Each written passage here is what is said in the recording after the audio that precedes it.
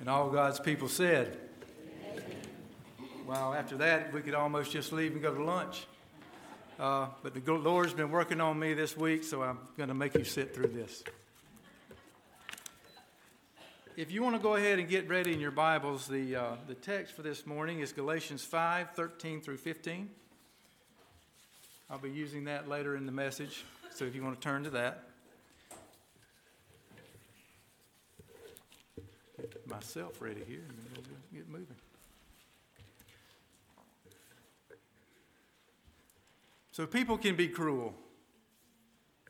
People are downright mean, disrespectful, and rude to each other. We see this all the time in our daily lives. Humankind is not kind. We fight over whose sports team is better, whose political views are right. We fight over money, family estates. We criticize each other. We insult each other. We spread lies. We're deceitful. There's cruelty in this world that defies reason.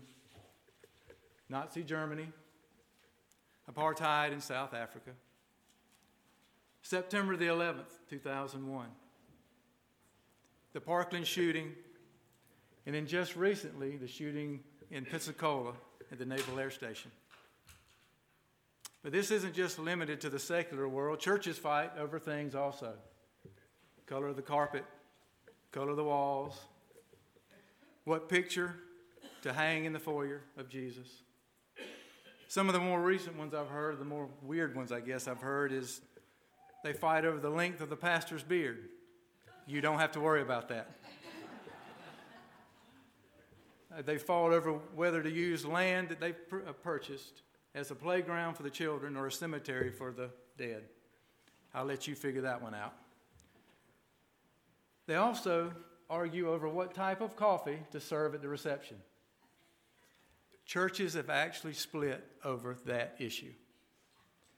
We bicker all the time.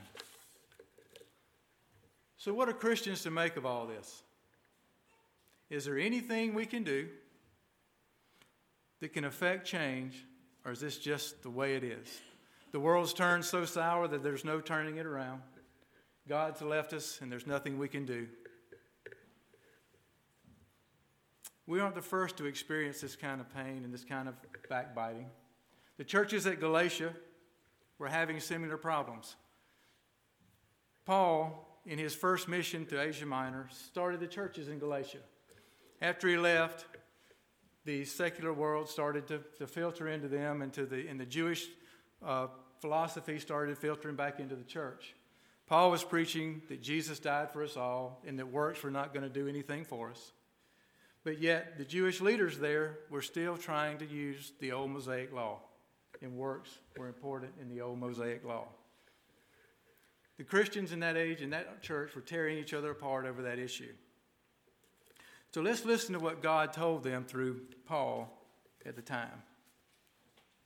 In Galatians 5:13 through 15, you, my brothers and sisters, are called to be free. But do not use your freedom to indulge the flesh. Rather, serve one another humbly in love. For the entire law is fulfilled in keeping this one command: love your neighbor as yourself. If you bite and devour each other, watch out, or you will be destroyed by each other. This is the word of God for the people of God. Thanks be to God. We are called into freedom because we are called into the grace of Jesus Christ. This is what the Wyersby commentary talks about. This is how they talk about this verse.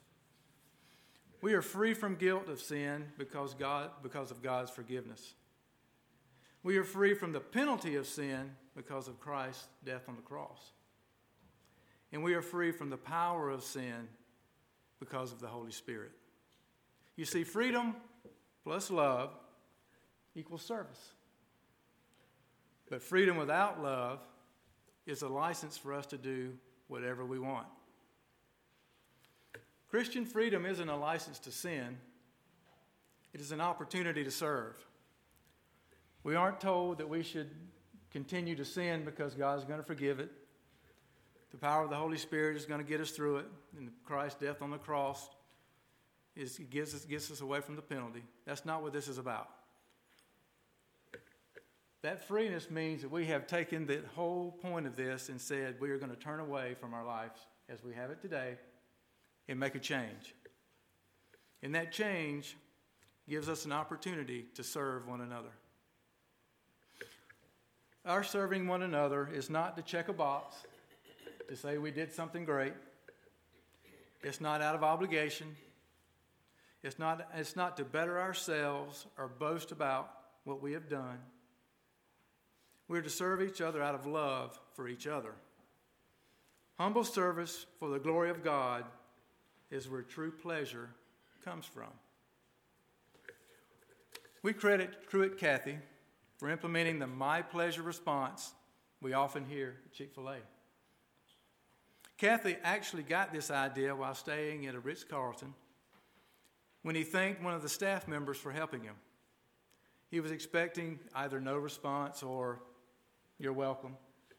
But what he got was, "It was my pleasure." He thought that gave the feeling that the staff really wanted to help him and not out of obligation. They truly wanted to help him.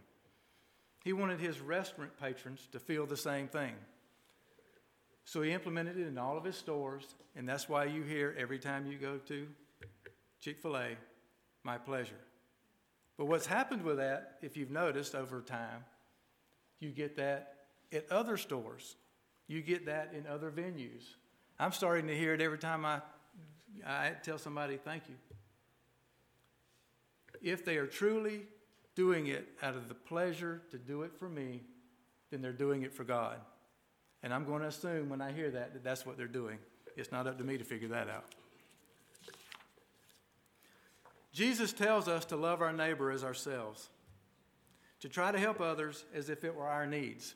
You know, we're all this way. If you're going to do something for yourself, you're going to give it everything you have to get it right. And sometimes if we do something for others, we just halfway get it right just to make them happy. That's not the intent here. Jesus wants you to love your neighbor as yourself and to serve your neighbor as yourself, meaning if you're going to do it for them, do it as if you were going to do it for yourself. Give it all you have. And if you do that and you do it for the glory of God, you will be doing it for the right reasons. I have tried to remember that in my life. I'm not saying I'm great at it. Sometimes I forget, and we all have trouble remembering things sometimes, but we all should implement that so that we can further the kingdom of God. Loving your neighbor as yourself means you will not steal from them, lie about them, envy them, deceive them in any way, criticize them, or try to hurt them. Loving your neighbor means you're doing it for their well-being. In the last part of the text, Paul says, "Stop the backbiting or you'll destroy yourself." That's kind of what we're seeing today in our society.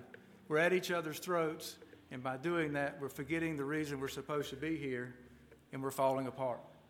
We're falling apart in our governments, in our schools, in some home lives. We see our country falling apart because we forgot the fact that we are supposed to be here for each other and not for ourselves. So what does all of this have to do with affecting change in our world today? How do you do that? How can this little church change our world? How can just a few people make such a difference that it creates global change? Well, here's your answer. This is what you've been waiting on. I know you're ready, right?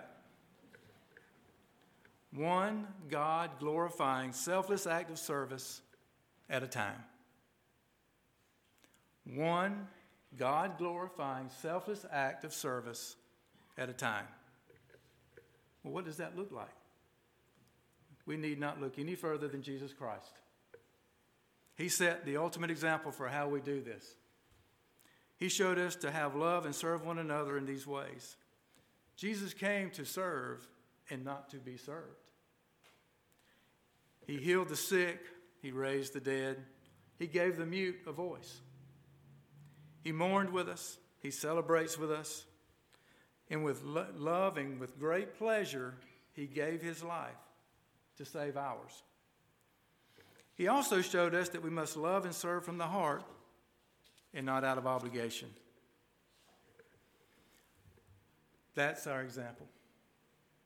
Years ago, when I was a kid, and when Mark was a kid, and when Matt was in diapers, we had a pool. And one of the games that we played in that pool was to see how much water we could get out of that pool simply by jumping in it. So all of my friends and I would get together, and we'd get on the diving board, and one after the other, we'd jump in the pool, splashing water out as we go. And the goal was to get the water down low enough that the skimmers would be sucking air. Now, my mother tells me she didn't know we were doing this. I don't know how in the world she didn't figure that out. But that was the goal. So think of the water as evil, and think of us as service. The more service we provide, the more water we get out of the pool.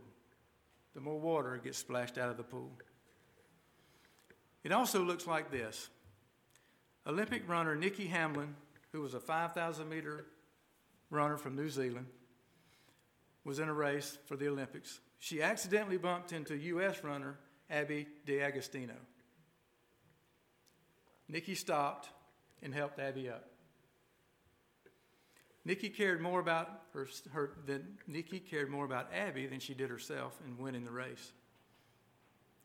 They finished the race together in dead last. They did move on to the quarterfinals, but it was Nikki's pleasure to help. Splash. It's 1,000 strangers sending birthday cards to Haley Sorensen. Haley was an 18-year-old autistic young lady who invited all of her friends to a birthday party. None of them showed. So Haley's cousin posted a photo of Haley and asked people to send her birthday wishes. 10,000 strangers took pleasure in making an autistic girl's birthday special by sending cards and letters. 10,000 strangers made her day special, and they took pleasure in that. Splash. At Scott Dunn's high school, Scott was in a serious car accident just before his high school graduation. When he woke up from a coma, he realized that he had missed the one day he had been working for his entire life. While he was recovering, his principal called the parents and said that his high school class wanted to do something special for Scott.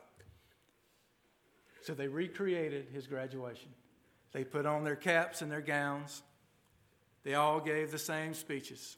But when it came time to receive diplomas, only Scott's name was called. He went across the stage and got his diploma, thereby getting to do what he had always wanted to do. Scott's class took pride in making his day better. They fulfilled that promise to him. Splash.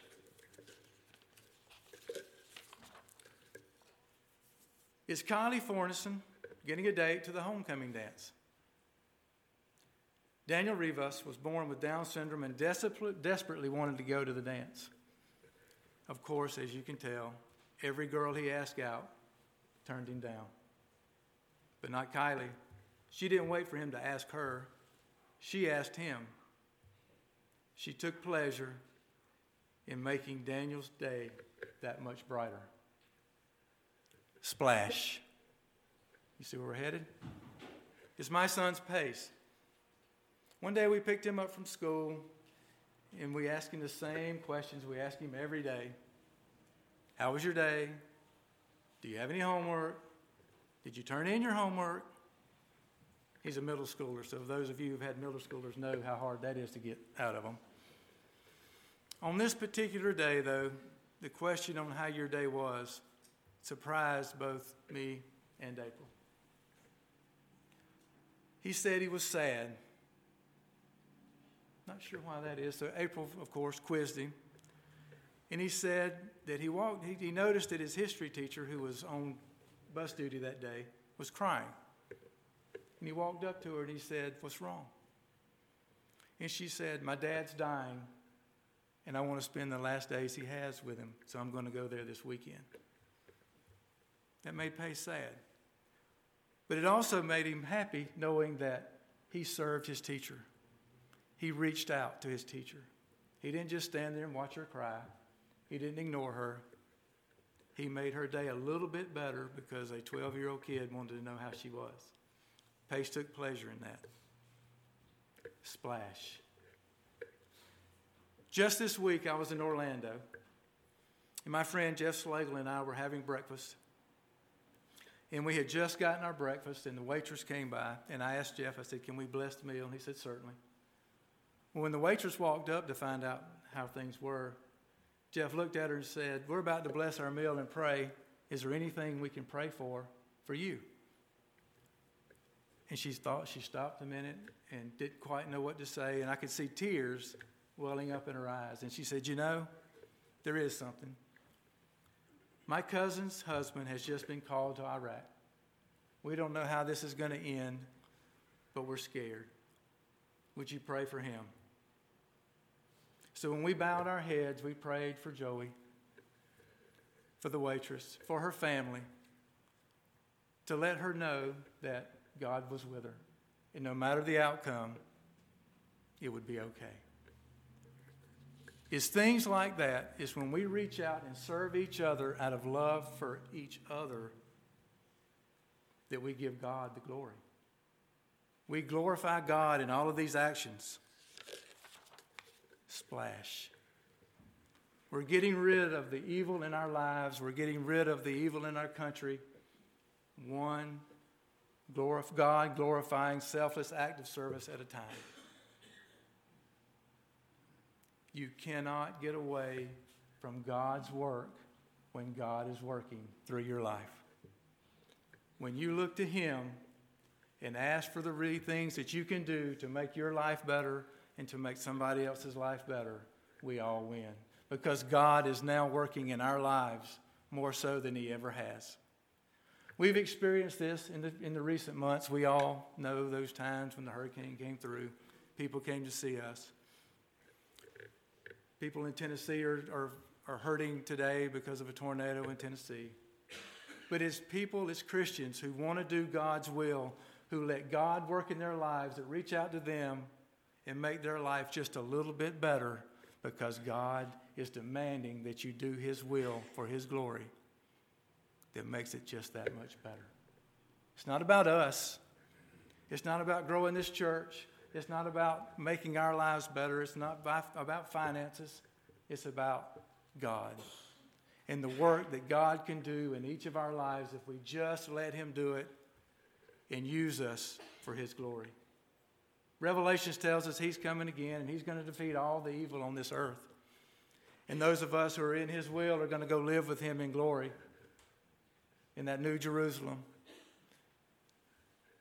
Streets paved with gold. Gates will be opened in that city because no evil can enter because God has destroyed all the evil. The way we get to be with God in glory is we do God's will while we're here on this earth. And service to others through love and through Jesus Christ is the way we do that. I promised Roger I'd cut this thing a little short today.